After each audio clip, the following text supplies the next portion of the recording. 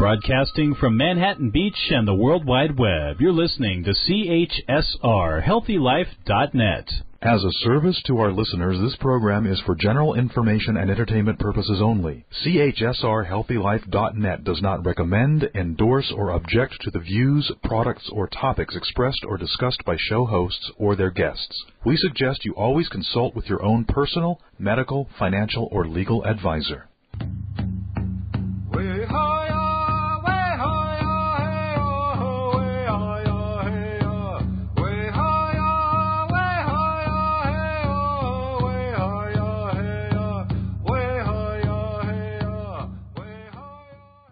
Greetings, or may I say Vojo and Potawatomi, to those joining us for today's Indigenous Perspectives show. I'm Randy Kwiatkowski, an enrolled Potawatomi tribal member and the co-host of Indigenous Perspectives. Our program today is titled A New Drumbeat for Indigenous Artists. Indigenous Perspectives originates from Vermont in the United States. Vermont is located on lands that the Abenaki people call Indakina. It's the unceded traditional territory of the Abenaki people who for thousands of years have been and continue to be stewards of the lands found here and across the border in Quebec province in Canada. We welcome our two guests from the Indigenous art world today. Laurie Beavis is the Executive Director of Daphne Arts Centre in Montreal. Laurie has mixed Indigenous settler heritage. On her maternal side, she is Mississauga, Anishinaabe, and Welsh. Her paternal family is Irish-British. And Michelle Sound, a visual artist, is a member of the Swan River First Nation, a Cree nation whose territories are in the Canadian province of Alberta. Laurie joins us today from Montreal, and Michelle joins us from the Vancouver area in British Columbia. For listeners who would like to see the artwork we will be talking about, you can find a link at randykwiatkowski.com, Randy's author website. So each of you represents a new drumbeat, new paths for Indigenous artists. One of you is an artist and the other is a gallery manager. Can you describe your paths, how you met, how you're collaborating now? Well, I had applied to Daphne. I had heard there was a new Indigenous Artist-Run Center, which was very exciting. And so I submitted my artwork to be included in hopefully an exhibition there because, you know, that's such an amazing new space to have. An Indigenous-led Artist-Run Center is so awesome. There's very few in Canada. And then, I was contacted by Laurie and offered an exhibition there, which was amazing. So it's currently up at Daphne right now. And, it's been really great working with Laurie, you know, through so many emails. In person yet. You have to admit we've never met in person yet because I was sick. So Zoom and emails. So it's been a really great experience. So Laurie, what's your path to the position you're in now? Well, I started out my life as an art historian, and I've also been an art educator, and I've done about 10 years ago. I started doing independent curatorial work, freelance, and then when Daphne advertised a job as the director, and I've always been involved with artist-run centers as well and through the arts all through my life, and I applied, and it was a lovely interview just the day before the pandemic lockdown started in March 2020, and it was great. I was hired, and we just figured it all out from home. And in May of 2021, at Daphne, we had our first exhibition. So things were delayed and postponed for a really long time. But so I'm here as the director of Daphne. And yes, as Michelle said, we put out a call for proposals in May last year, and for our first to add to our first full year of programming that was already arranged, and everybody just fell in love with the idea of these amazing fur-covered, pastel fur-covered drums, and just thought, it will look so great in our space, and it absolutely does. So it's a joy to come in every day and just see the rabbit fur sort of dancing a little bit in the heat vents from through our gallery. So Michelle, since our listeners aren't seeing what Laurie's talking about, can you describe? And I know this is really an unfair thing to do to artists, say, okay, you've spent your life and recent months making these works. Now put it into words for a listener. But can you describe essentially what you put into the work, and maybe even back up a little bit and explain, how you got into the field of art and being an artist when that happened? For sure. I guess it must have been 22 years ago now that I started my undergrad degree and went into visual arts. It's funny when Laurie said she's art historian, that was originally what I thought I wanted to do, and that's what I studied for 2 years, was art history. And then I started taking visual arts classes, like non-credit courses, and realized that was what I actually wanted to go into, was art. I originally wasn't going to, because I just thought you can't have a career or like a job as an artist. But then I realized that's what I actually really wanted to do. So yeah, I started the visual arts program, which meant I ended up being in school for a very long time. But and then completed my degree, and then I had my son in 2007. And when he was 2, as a single mom, I decided to go back to school and get my master's degree. I really wanted to recommit myself to my art practice. Because, as a young mom, it's pretty hard to have the time to do it. And so I wanted to focus on it. And then I started making drums. I learned how to make drums during my master's degree, and elk hide and deer hide drums, and I would dye them and paint them. And I wanted to make a series that was about my Japan and my kokum, so my great-grandma and my grandma, and about how they had a rabbit trap line, or rabbit snares, and how they used that to provide for the families, like the meat from the rabbits to eat, but then they also sold the rabbits fur, or used the fur as a trim on moccasins that they would make. And just all the work that they did to provide for their family was just like so incredible to me. The resourcefulness and the hard work they did. So I did a series of drums made out of rabbit fur, and they're not playable. They don't make a sound. They don't have the elk hide behind them to make that drumming noise. So they're a visual arts piece. And so I made Trapline, and that's taking up the big wall in Daphne.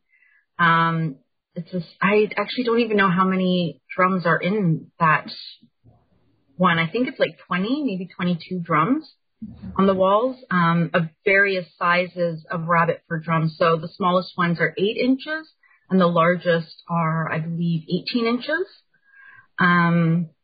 And the 18-inch drums are rabbit furs that have been sewn together, because rabbits are not that big. And so they're all pastel dyed, and are a series about my kokum in Japan. And then another series there is called HBC Trapline, and that was made in 2019. And it's 4 rabbit fur drums, and they're small. They're, I think those ones are 10 inches. And they're in the 4 colors of the HBC logo, the red, yellow, blue, and green. And then there are 4 beaver pelts on the floor. And that piece was just acknowledging all the, the hard work that Indigenous women contributed to the fur trade. So this was about like my, distant ancestors, not distant, but, further back ancestors that I didn't personally know who worked in the fur trade and, did all the harvesting of the pelts and the tanning of them, and just acknowledging the hard work that they did that is often not written about. When talking about the fur trade, it's often described as just men working in the fur trade, but Indigenous women did a lot of the work. And then the 4 beaver pelts are like the idea of trading. The trade was roughly that 4 beaver pelts would equal 1 HBC blanket. And the HBC blanket started to replace traditional ways of using blankets, like, for little kids or smaller blankets, rabbit furs were sewn together to make a blanket. But they started to be replaced by the HBC blanket. Okay, just to clarify, HBC, that's the Hudson Bay Company, a major economic force in the British-dominated settlement and expansion of the British in Canada westward. So, Lori, as a gallery director, how do you help an artist tell their story, especially in this, Zoom COVID era when you haven't met face to face and these things go up? I mean, this is really quite an intriguing story going on behind the scenes here. Well, yeah, one of the things that we always we do curate. No, we commission an essay. Either if the exhibition is curated by a curator, then that person would write an essay to explore and examine and explain the exhibition and the premise of why the work is together and that sort of thing. And in this case, I asked Michelle who she would like to have write about her work, and we have a lovely essay that's also on our website by Yaz Morgan, and it's delightful. It talks about, because the exhibition is called Aunties Do It Better in English and in French, Les Tantes Sont le Mieux, and we also have a Cree title, and I'm afraid I can't even attempt, but it is on our website and people will see. And we always also, just sort of as a side note, we always have Indigenous language in the exhibition, in the space in some way, whether it's through a title or through wall text or whatever. So that's a way for people to sort of have to gather an understanding about what the exhibition is about. Whenever people come into the gallery, I always explain what we've got here and the show that we've got, and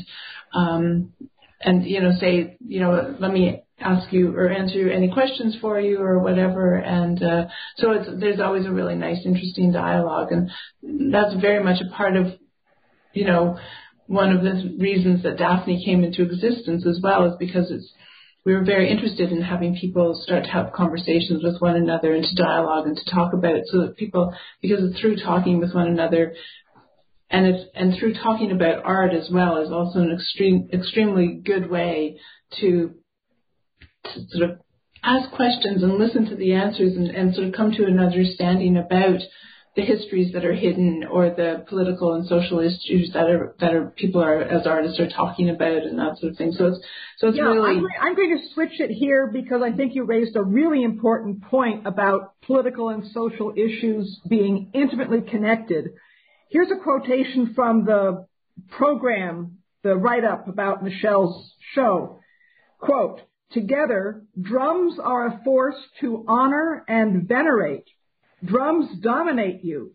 The drums are beautiful but unplayable, as are the tough Indigenous women who inspired Michelle's sound." End of quote. I thought that was a fabulous insight into a lot of the strength that is a key point of your message as I understand it. So, Michelle, want to comment a bit on that? The strength of the women, the strength of the aunties? Mm-hmm. Yeah, I really love the essay that Yaz wrote for the exhibition. I've always loved their writing, and just was so honored that they took the time and the care to write that great essay. And, I just feel they captured so much of what I was trying to say. Because, as a visual artist, it's harder to translate, like, what your idea is into words. And it's great when a writer can do that for you. And so with my work, with the 4 pieces that are in Daphne, and I call it aunties, and I just mean it aunties to mean like all of them. Like, one piece is about my mother, and another piece, like I said, is my Japan and my Kukum, and another one is about aunties. And so just, they're all aunties. And so I just wanted to really, honor, like, the amount of work and the unrecognized work that Indigenous women have always done and continue to do. Like, our moms and our aunties always take care of us. And I was always raised being told, and I know, a lot of other Indigenous people are told the same thing, that, your aunties are your moms. So you have the same respect and love and care for your aunties as you do for your mother, and they have the same for you. And that aunties extends beyond your biological family, right? Like, you have a community of aunties that take care of you. And sometimes you don't even find out till you're older that someone you've been calling auntie your whole life is actually not even related to you. But, it's your mom's good friend or your mom's something. So I just really wanted to honor just like how much work and how much strength Indigenous women bring and provide for their families and our communities. So, Lori, when you began to work on this project, did you imagine that this kind of storytelling about the social structure and culture of Indigenous people would be hanging on the wall and be so eloquent? Or, has this been sort of a discovery process as you go along? Oh, no, I always knew that the work was going to be amazing and strong and spoke to really important social issues. And I think that one of the things that we've come through and towards, and I certainly in all of the exhibitions that I curate as an independent curator, is that the underlying premise of it is always for people to represent themselves, for Indigenous people to talk about their own experience, because that is so often in the past people have been, it's whether it's photographers came and traveled around the countries, our United States and Canada, and took photographs and positioned people in a certain way, or it was through Hollywood or whatever it was, and people never had a chance to sort of tell their own story and represent themselves in the way that they wanted to. And so think about Michelle's piece that is called the Aunties piece, and there they are in all their glory, and their leopard skin and their leather and their fringe and those, and my aunties didn't necessarily wear a leopard print, but they were strong women, and they were always somebody to admire in some way, and there is a great strength there. So yeah, I think it's the story that's on the wall is well worth coming and looking at and thinking about, and I'd like to hear from you on specific obstacles that Indigenous artists have faced. Obviously, you're working to overcome these and bring about more visibility and more credit. But can you be specific about the kinds of things that each of you have encountered as Indigenous artists and art supporters? I think for me as a visual artist, what has been the most difficult, because it's a daily thing, is that I do not have a studio space. Vancouver is extremely expensive. I live in, one of the most expensive cities in Canada. And I'm a single mom, and I don't have, the extra like $400 a month that sharing a studio would cost. So I work from a little table from Walmart in one of my rooms, and that's what that's my space to work. And so, having a studio space would be amazing, and just really help my practice, because I buy so many materials, and they're hard to store. I have bags and bags and bags of jackets and other rabbit pelts and other things to store that are just kind of all over my house. So on a daily basis, definitely not having a studio space and high rents and, affordable housing is definitely the everyday experience that I have with an obstacle to my art making for sure. So, Lori, when we visited your gallery, I guess it was a couple of months ago now, we met a young artist who was in residence. Does that help to address this issue of a space to, spread your wings and work? How is that a part of your model? That was just a very ad hoc moment because we actually had space in our schedule, but we do in 2022 we have 2 artist residencies set into our schedule. One will take place at Daphne and the other will take place in a studio that people have lent to us. But absolutely, it's the same thing in Montreal as it is in Tiohtià:ke as it is in Vancouver. Just, artists are in spaces. Indigenous artists make less money. Women artists make less money. And so there's an issue about having space to do your work and the fact that the studio spaces are not available as well. It's just, the places like that just get gobbled up by gentrification and then they have to move. And so there's all lots of issues like that. So. We'll continue to explore these challenges and how you've overcome them and arrived at, this marvelous display that hangs on the wall. It's not just as simple as someone sitting down and doing their work. We'll take a break and be back in a minute.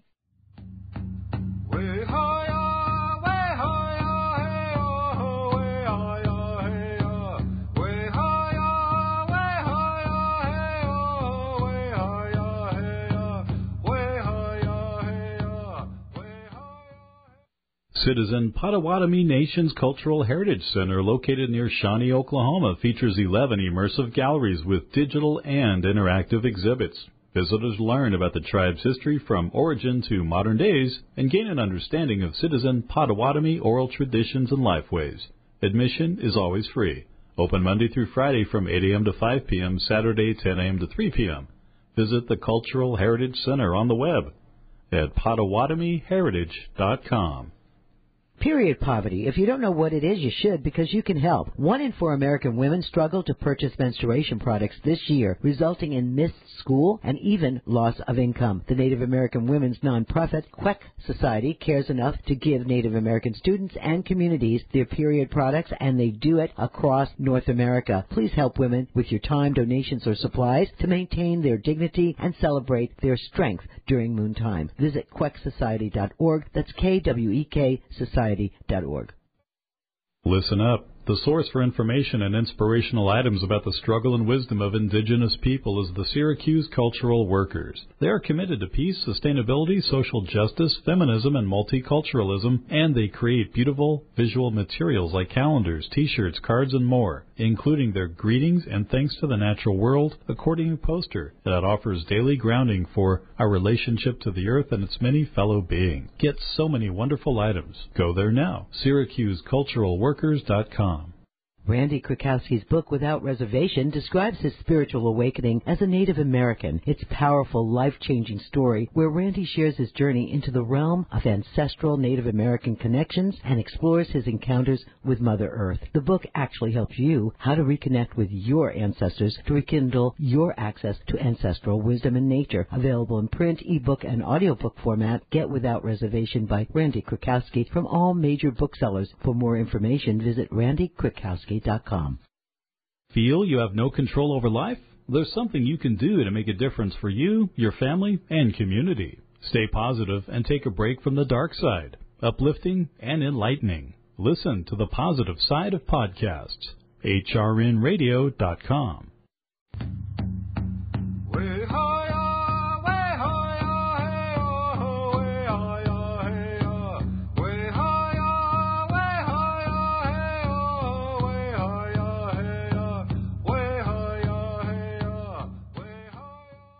Welcome back to Indigenous Perspectives. Today we're talking with 2 guests from the Indigenous art world in Canada. Laurie Beavis, Executive Director of Daphne Arts Center in Montreal, and Michelle Sound, a visual artist who is a member of the Swan River First Nation community. So, Laurie, before we switch topics here, I know there are a few things that you wanted to add to our discussion about supporting the arts in general. Why don't you go with that idea? Okay, well, I just wanted to say that, that there are obviously obstacles and there are always issues about funding and things like that. And certainly the Indigenous arts have always been chronically underfunded. But one of the things that happened around Canada 150 in 2017 was that there was a recognition of how poorly funded the Indigenous artists, contemporary artists have been. And so one of the things that happened was that the Canada Council created Creating, Knowing and Sharing, which is a program that's directly related and funds Indigenous art projects across the country. And also even in Quebec, while there was a little bit of a time lag, they caught up at the Conseil d'Art and Letters of Quebec, and there's the recognition program for Indigenous artists in this province as well. So it sort of has helped because but one of the things that we still need and is still there's the issue of obstacles in that. And it sort of ties into what Daphne's doing as well, is that a lot of the exhibitions that we do are solo exhibitions because it's very, very difficult for people to get solo exhibitions. And so it's, that's a marker of recognition. It's also a marker of the career to date, whether it's a very young artist like the person that you met, Guy Denuro, Dumoulin Bush, in October, or Michelle, who's sort of more mid-career artist. So there's that. And, but then, the other thing that continues and needs to continue to happen is that there need to be Indigenous artists and curators and cultural workers on juries in the institutions and in the bigger institutions as well as the small ones. And so that's it's moving forward in a good way, but it just needs to keep moving forward as well. So. Carolyn and I are part-time residents of Montreal. We go back and forth across the border, and the difference in support for the arts in general, not to mention Indigenous artists on each side of the border, is absolutely astounding. I know there are still obstacles on your side of the border, but what Canada is doing really is a model, and I keep trying to draw attention to it globally, and we do have global listeners, who can learn a lot about what's going on in Canada and what is going on. So ever so slightly switch the topic. It's actually building on it. One of the things that, Daphne gallery artists do is to break the mold of, the traditional Indigenous arts exhibition, which, we go to a museum and we see beaded moccasins and we see the elk-covered drum. And we are told, that's what Indigenous art was. Well, that's not exactly what we're seeing when we come to the gallery. So can both of you talk about, the evolution of art in a modern world as seen through the eyes of Indigenous artists and an Indigenous arts gallery manager? I'll let Michelle speak to this, but of course my first question is always, well, what is traditional? Because what is traditional? And that's, the Indigenous people have always been very adaptive and very resilient and moved and changed in really good ways. And, I think that Michelle's work speaks to that as well, and taking the hand drum and making portraits of people through the work that she's creating. Yeah, I definitely think of my work as not like breaking the mold or changing anything. It's more of a continuation, right? It's just Indigenous artists, Indigenous people have always, embraced new materials and made it their own. For example, beadwork, that's obviously a post-contact trade material, and Indigenous people have so made it their own art form, right? Recognizable and just beautiful work and everything. And that's just an adaptation of, using different type of beads and shells and different quill work and different materials that were already existing and just incorporating new materials. And I just think that what I'm doing is a continuation of that, just because it's still the drum form, and just, using new materials in that. It's just, I think I'm just continuing, a very long tradition of trying new things. So for Indigenous people across the world, we did a program on Mongolian shamanism. Drums are animate. They're not just things, that you tap on and make a sound. That they communicate. They open a doorway. So when you're making your drums, is there a point at which the drum isn't the thing you're making, but the drum takes on its own life? Does it talk back to you? Does it guide you? There's a couple different ways in the making. One of the things is I'm interested in working with drums is because I've always grown up with the idea that drums are the heartbeat of the people, right? So when I am making these particular textile drums, one of the things I'm thinking about is, Lori touched on this a little bit, is that they are kind of more like portraits. So a lot of the times when I'm sourcing the materials, the specific jackets, or the specific fringe or something, I'm thinking of a particular person, or it's a memory for me, like something I remember from my childhood, or sparks a memory about someone that's been important to me. And so I think of the drums already as being like, they're very animate. They're people to me. They represent these people. And so that is definitely part of it. And then in the making of the drum, I often think about my Chapan and my Kukum when they would process the harvest and process the rabbit furs, and how they would do it was wrapping the sinew around the pelt around 4 sticks tied together, right? Like how they would do deer, or, they had circular ones for beaver, but it was the same little mini version of that. And I think of that when I make the drums, because I do a similar thing, except it's not the 4 sticks tied together, it's around a drum frame. And so I do a similar motion of wrapping the sinew around the fur and then wrapping it around a frame. And so I think of them a lot when I'm doing that similar hand motion, and I just feel like connected to them in that way. So for me, it's definitely not just an object. Thank you. This is a marvelous description. I've rarely had an artist explain so wonderfully and lucidly the actual process of creation. And, you're in a sense sort of recapitulating, a very traditional process of creating something. You're making it come alive for our listeners. We'll take a break and be back in a minute.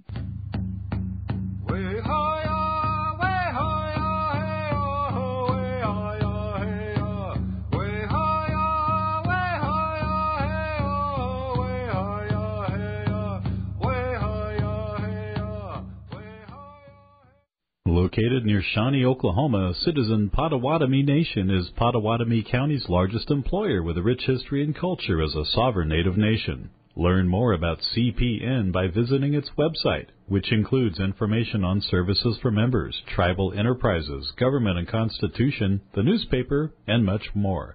All at Potawatomi.org. That's POTAWATOMI.org.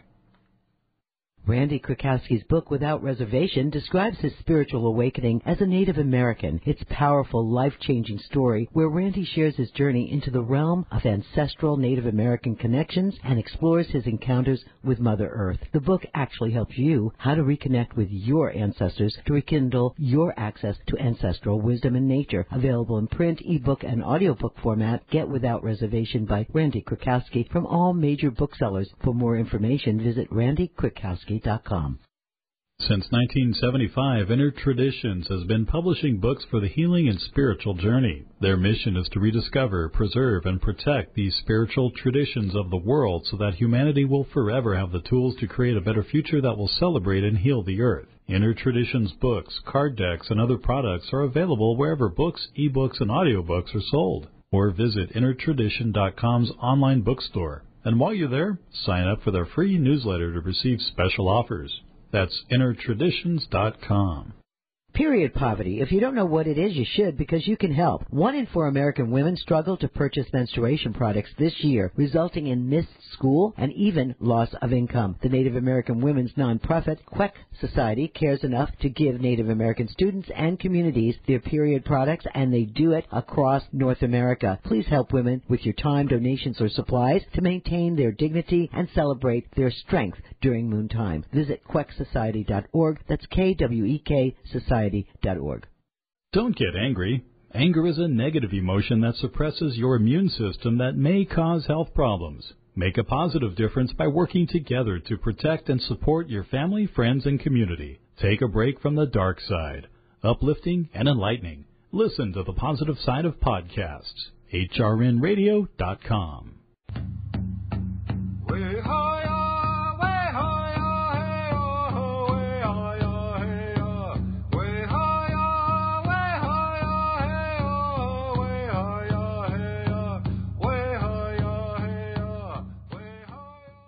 Welcome back to Indigenous Perspectives, talking with Laurie Beavis and Michelle Sound about the Indigenous women's art world in Canada in particular.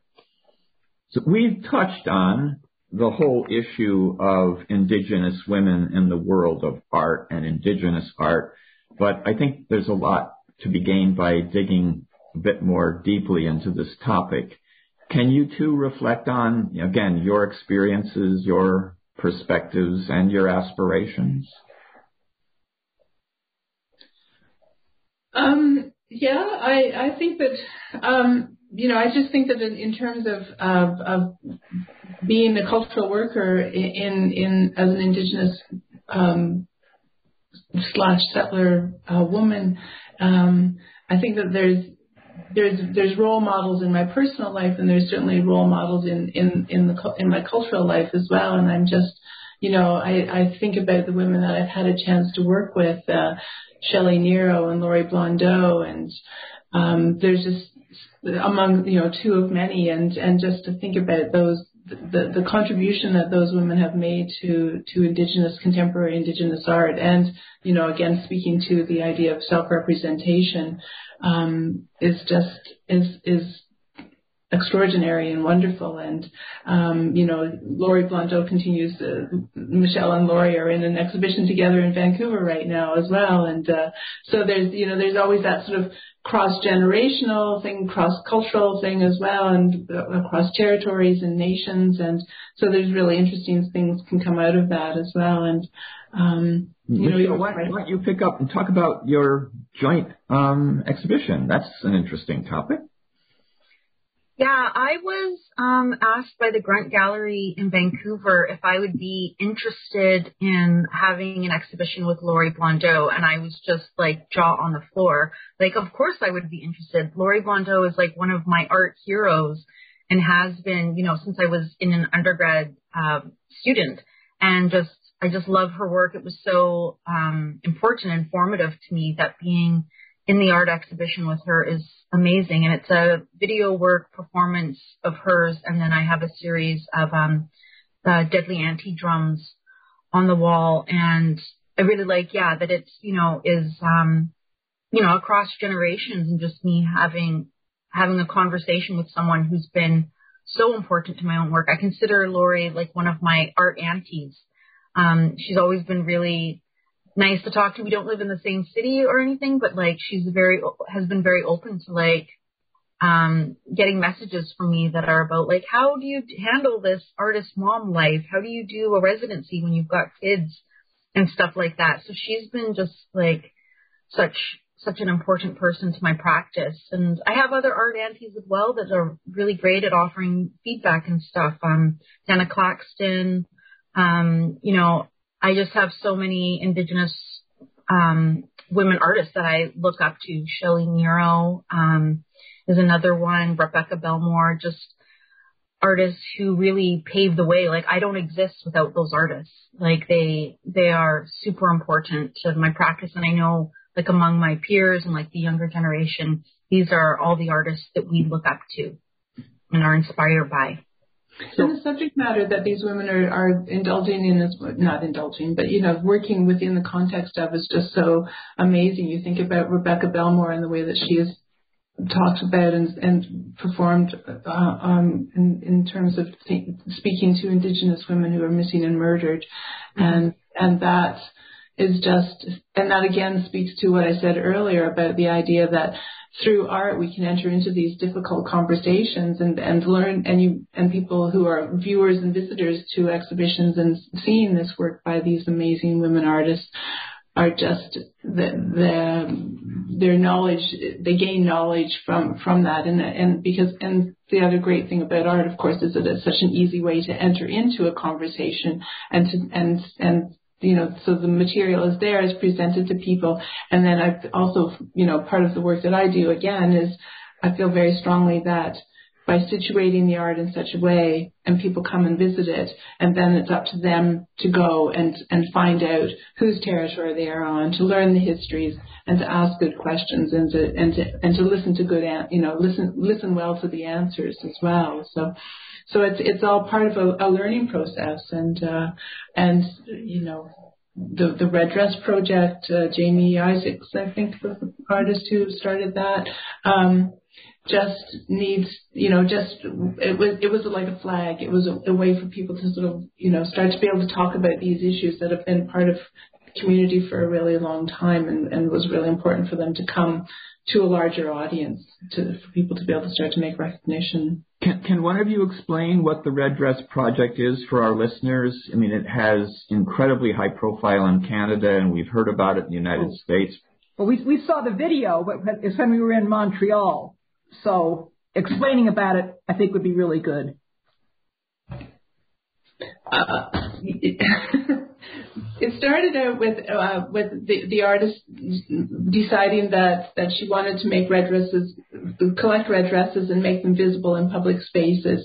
And I don't know, maybe you know, Michelle, for sure, but I don't know whether it was the dresses hung originally from places where women had gone missing, but certainly that's the idea, that they. No? Okay, sorry, pardon me. Do you want to speak to No, but they're hung in public spaces, and you can see them, like I've seen them just driving around, like some people have hung them from trees in their yard or on their fences or downtown spaces, and just it represents, like a red dress represents like an Indigenous woman that has gone missing or been murdered, and so it just makes them visible that it's a person, right? So it's really important and powerful in that way. And so there's a lot of it's raised a lot of awareness. I've seen them in places that I did not expect to see them. So really important work. And I've seen other artworks that are reference that or are inspired by that. And of course Rebecca did an incredibly important piece where she was wearing a red dress and I think her sister, and nailed it to a telephone pole and had to rip herself out of the dress. So it's a really important, visual representation of the women. What's coming through, and it's wonderfully strong message, in our program so far, is how Indigenous artists are using, various art forms, be they performance art, or making drums, to deliver, really, really strong messages about what it means to be an Indigenous person. And, I like the way Michelle's art balances the equation, because very often we hear about, the victimhood, which unfortunately continues to be a huge part of Indigenous life for Indigenous women. But to flip that and make it affirmative, and put the drums on the wall is so bold. And I have to say, it strikes me as courageous. And I want to personally thank you for doing that. Let's take a break, and we'll come back for the final segment in a minute.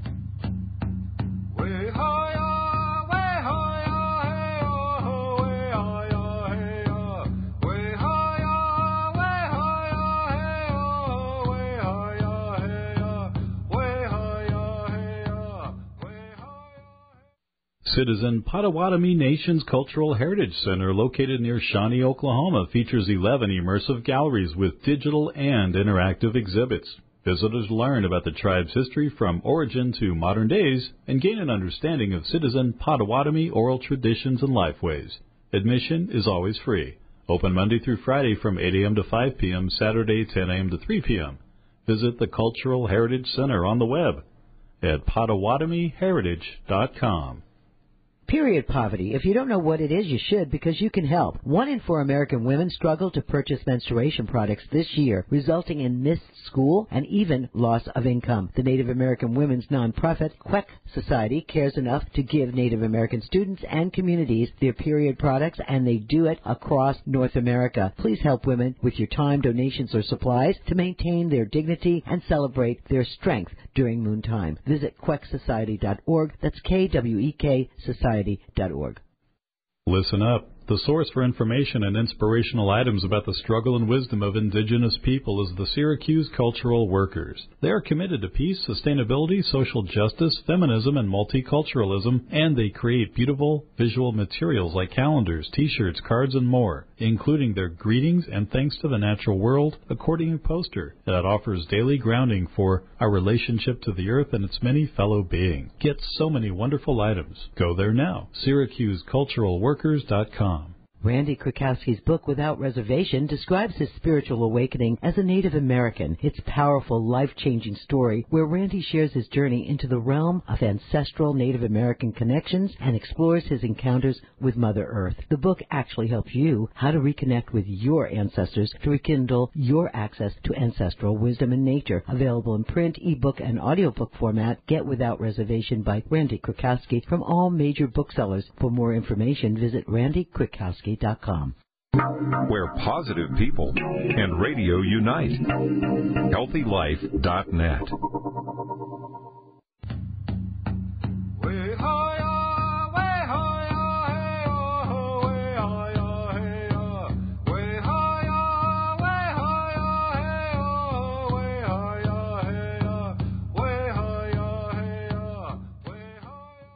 Welcome back to Indigenous Perspectives for our final segment with Lori Beavis and Michelle Sound. So we're curious to know how the public has viewed, this particular show, and perhaps others. Lori, why don't you lead off and talk about how people respond standing there looking at the art? I think people, well, of course, because of the fact that each of the drums are covered, and many of them are in these absolutely gorgeous pastel-colored rabbit furs, people say, "Can I touch?" And it's like, sorry, no. but you can look at the way that the air vent is making this one in particular move a little bit. But it's been lovely. It's the perfect antidote to a really cold January, February into Joggé, is to come in and see this delightful and work that is, as we said, like each individual piece is like a portrait of a person, or and holds a memory of somebody, and so that's really great. And we, it's despite the cold, we've had a really nice number of people coming in, and that's really lovely. We've had a little bit of press coverage.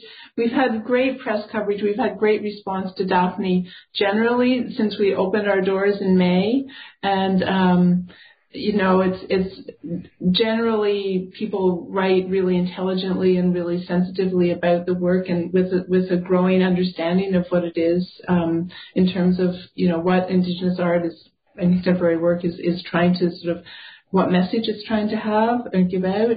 And so, people generally about Daphne people are very happy that we're here, and they're very encouraging of us being here, and to see, us here in January and open and with this exhibition, it's just been really, really lovely. So, Michelle, you have an interesting take on this, which is truly contemporary COVID Zoom. Why don't you give us your feedback on how people are responding? Yeah, so I am not in Montreal, and so I don't get to be in the space while it was open to the public. So one of the responses I've had was just installing it when I was there and hanging it up, and the bright colors were really attracting people walking by. Like people were popping their head in and stopping to look while I was installing because they were drawn to the colors. And I was like, that's a really nice response to see before the show's even up and before people can even, walk in. But for me, a lot of the response has been on social media. A lot of my work I post on Instagram and Facebook, and so that has been where a lot of positive response has been, especially when I first started making the drums. Like I made the first textile drum in January 2021, and it's such a weird time because it's COVID and you can't see anyone, and I didn't know when or if the works were ever going to be in an exhibition anytime soon. And so I just kind of posted the first denim drum on Instagram and was just kind of like thinking, you don't know what the response is going to be. Like, are people going to be like, what is this? What did you do? Like, that's not okay or whatever. And the response was like so incredibly positive. People were just like writing the best comments and just saying things like, I'm obsessed with this and this is incredible. And it was like, so nice and encouraging to hear when you're, making something and there's no other way to get any feedback. So as I was making them, I would just post them up on Facebook, on Instagram, and, just incredible comments. People were just so excited by them. And so, it's really nice too that they've opened in Vancouver and, people can actually see them in real life now. And I get tagged a lot on Instagram. Like people will post stories or tag me in the post. I've had a couple from Daphne as well where people are in the gallery and they post that they're there and stuff. So that has been the way for me to connect with audiences that are going to the gallery in a way that probably wasn't possible before. And so that has been really nice to see, like so heartwarming. Like when they tag me and there's little hearts in the post and everything. And I'm just like, oh, thank you so much. So it's a great way to connect for sure. That's certainly one of the things that Daphne's trying to do is we're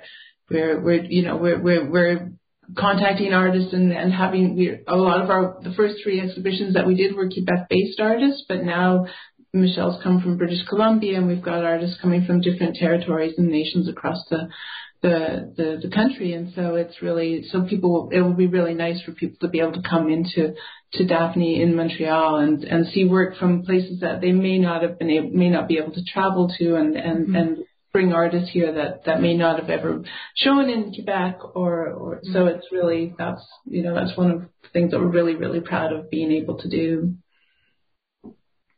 One of the issues we've been struggling with, all of us in our society, is, meeting virtually, but you're describing sort of an upside of social media and things like Zoom, which is, the territory of the audience gets expanded, but also so does their response mode. I know for me, when I look at a piece of art, very often it's a day later or 2 days later or a week later that it, begins to sink in. Do you get those kinds of sort of reflective responses to the show? I think one of the wonderful things about the fact that we're in a neighborhood where it's a sort of very interestingly mixed residential and retail street that we're on as well, and so that people pop in because they're on their way to shop or whatever. One of the other things that Daphne, we've made the decision at Daphne to do is to actually have longer running exhibitions as well. So generally our exhibitions are about 10 weeks in length, and which is sort of outside the norm. And what the intention is that people can come see the exhibition. If we'd had an opening, they could have come to the opening and then, but come and see the exhibition, go away, as you said, Randy, reflect on what they saw, and then come back for another visit, bring a different friend with them or whatever. And so that's, that's really, there's a really a nice feeling in that people don't have to see it like just once and it's over and it's gone and they'll never see it again, but they can come back and forth and visit us again and again. So. Well, thank you both for what you're doing. It's really refreshing and encouraging to hear about this, and we're looking forward, to actually, seeing Michelle's art on the wall. Okay, so we want to thank our two guests, Michelle Sound, visual artist, member of the Swan River First Nation, a Cree Nation from Western Canada, and Lori Beavis, executive director of Daphne Arts Center in Montreal. Daphne's website is https://Daphne, DAPHNE.art. We'll also have a link to it from the transcript for this show. I hope this broadcast is giving you time and space to reconnect with your roots and Mother Earth and with your ancestral roots as well. Before your busy day distracts you from this moment, I encourage you to take a few minutes to reach out and feel the presence of living flora and fauna, and perhaps even that of your ancestors, or in this particular case, Michelle's aunties and ancestors. Allow yourself to touch their presence, capture the moment and hold on to it. And also, if you will, write to me and let me know about your experience. I can be contacted through my website at randykwiatkowski.com, where you can also find transcripts, printed transcripts, and supplemental materials for all Indigenous Perspectives shows. Thank you. Thank you all.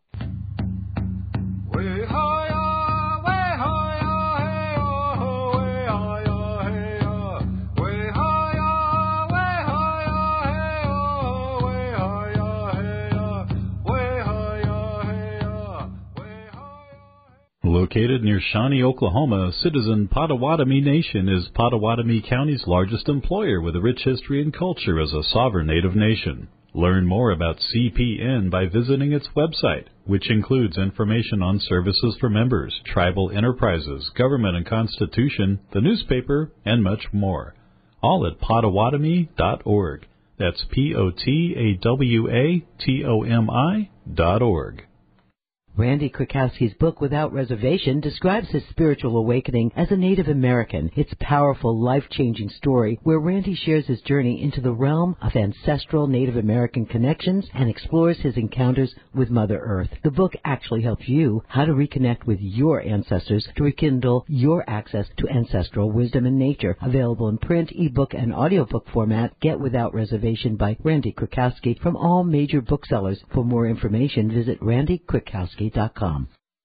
Citizen Potawatomi Nation's Cultural Heritage Center, located near Shawnee, Oklahoma, features 11 immersive galleries with digital and interactive exhibits. Visitors learn about the tribe's history from origin to modern days and gain an understanding of Citizen Potawatomi oral traditions and lifeways. Admission is always free. Open Monday through Friday from 8 a.m. to 5 p.m., Saturday 10 a.m. to 3 p.m. Visit the Cultural Heritage Center on the web at PotawatomiHeritage.com. Remember, help for a positive life. www.healthylife.net.